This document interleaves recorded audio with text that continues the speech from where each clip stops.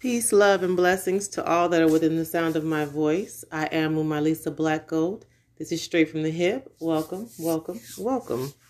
Well, today, the gentlemen, or not so gentlemen, the men that killed Ahmaud Arbery, we got justice. Black people, his mama got justice. Thank God for small miracles. Each one of them have a life sentence. And I think the father and son have a life sentence plus 20 years without the possibility of parole. The other guy, he has, I think, 20 years or something like that. He got a life sentence as well, I believe, but he has a possibility of parole. I'm going to tell you what I saw because I watched the entire trial, the entire case. I saw a lot of fuckery and a lot of trickery, and it wasn't necessary. You know, it is what it is. Just because we're Black people don't mean you have to disrespect us. I mean, at every end, these people were disrespectful. The lady mentioned the Ahmaud Arbery's toenails. Like, what the fuck does that have to do with these three vigilante people killing him? Like, huh? They couldn't, the judge wouldn't let them bring in his criminal history if he had any at all. Because the judge understood that it wasn't about him. It was about the people who murdered him. He's not on trial. He did not commit a crime. What I witnessed was a father drag his son, who has small children, who's only in his 30s, to a death sentence, to a life sentence in prison, behind hatred. See, when you raise your children with hate, these are the things that happen. You see, I go on TikTok a lot, and I see these people on there all the white people trying to make it out like Black people are so racist. If Black people are racist, they have a reason to be racist. But let me tell you something about Black people. We don't raise our children to hate. We raise our children to be aware. We don't raise our children to hate. We raise our children that you judge a man and a woman by their deeds. Not a white man, Black man, a man and a woman by their deeds. You see, because we already know. We've experienced some of you all. So therefore, we have to give our kids the heads up. But it's never hatred. When I worked with a whole bunch of Mexicans, each one of those Mexican people told me that when they were young, their grandparents, their abuela, their grandfather and grandmother taught them to hate Black people.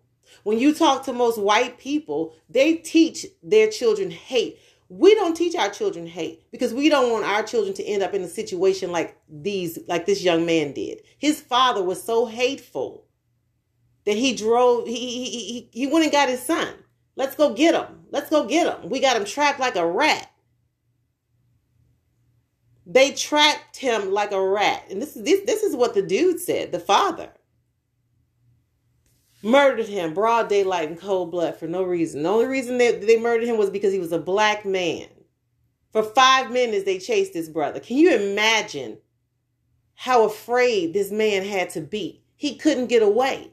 He got 3 people on him. He got a truck coming at him with a dude in the back with a shotgun. He's got another truck cornering him, shutting him off so he can't go anywhere. Can you imagine how afraid this dark-skinned, handsome, golden Black man skin? Oh, he was so handsome. Can you imagine the fear that he must have felt being hunted like a fucking animal and he did nothing to nobody? Nothing. This is the world we live in. This is 2022. And we still live in this motherfucking world where we Black people humble ourselves, try to forget the past and move on. Meanwhile, we have people over here hating us so badly that they're willing to kill us. They're willing to risk their life because see, this dude, the father, he was a police officer I think he retired as a police officer. Okay? Imagine the things that Black people went through in the 20 or 30 years that he was on the force. Just imagine. Not just Black people. I'm sure the Latinas and anybody else that's not white went through. Then his son was like, I think he was not the Navy, not the Marine. He was a Coast Guard. So being that you're a Coast Guard, you're a military man, basically. So you're around all kinds of people. But it didn't matter because that had been instilled in him as a child followed him into his adulthood.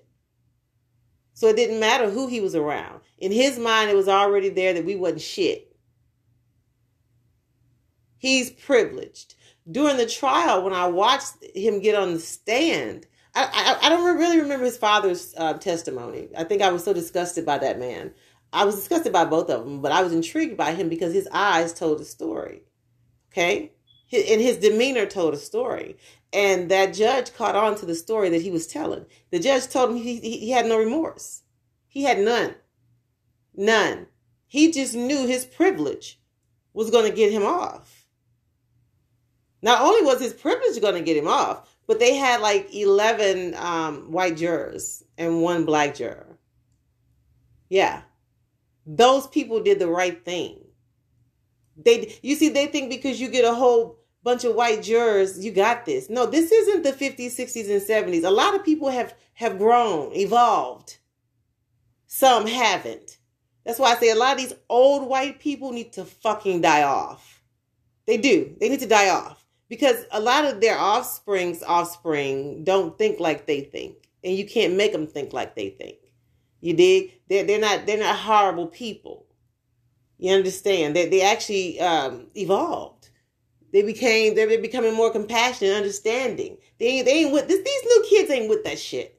They ain't with it. They ain't on it. These little nasty ass kids nowadays, honey, they listening to the same music, wearing the same clothes, trying to talk the same way, going to the same damn doctors when they get older to get the same old inflated asses and titties. They look at each other as people. They're not looking at each other as niggas, spicks, and wetbacks, and they don't do that. I know they don't. My kids' generation didn't do it. My kids are in their 30s now. My baby just turned 29. Their generation didn't do that. They wasn't on that shit. Our generation, we really wasn't on that shit. Like, you want to kick it and let's be friends? Let's do that. My mother's generation wasn't on that shit. But that generation before that, they need to fucking die. Like, go the fuck away. The Bidens of the world need to go the fuck away. Because they still have that mentality. That mentality, that they have that privilege, that priority. They're better than everybody else. They're white. It's a new day. It's a brand new day. And I want to say this. The way this world is working right now, it's all fucked up right now. I don't see color. I see people's rights being violated. Everybody's rights being violated. I tell people all the time, if America is invaded, say for instance by Russia or China or any fucking by aliens, when y'all out there fighting for your hoods, real life shit, for your life, are you looking at the man standing next to you saying this is a fucking hunky?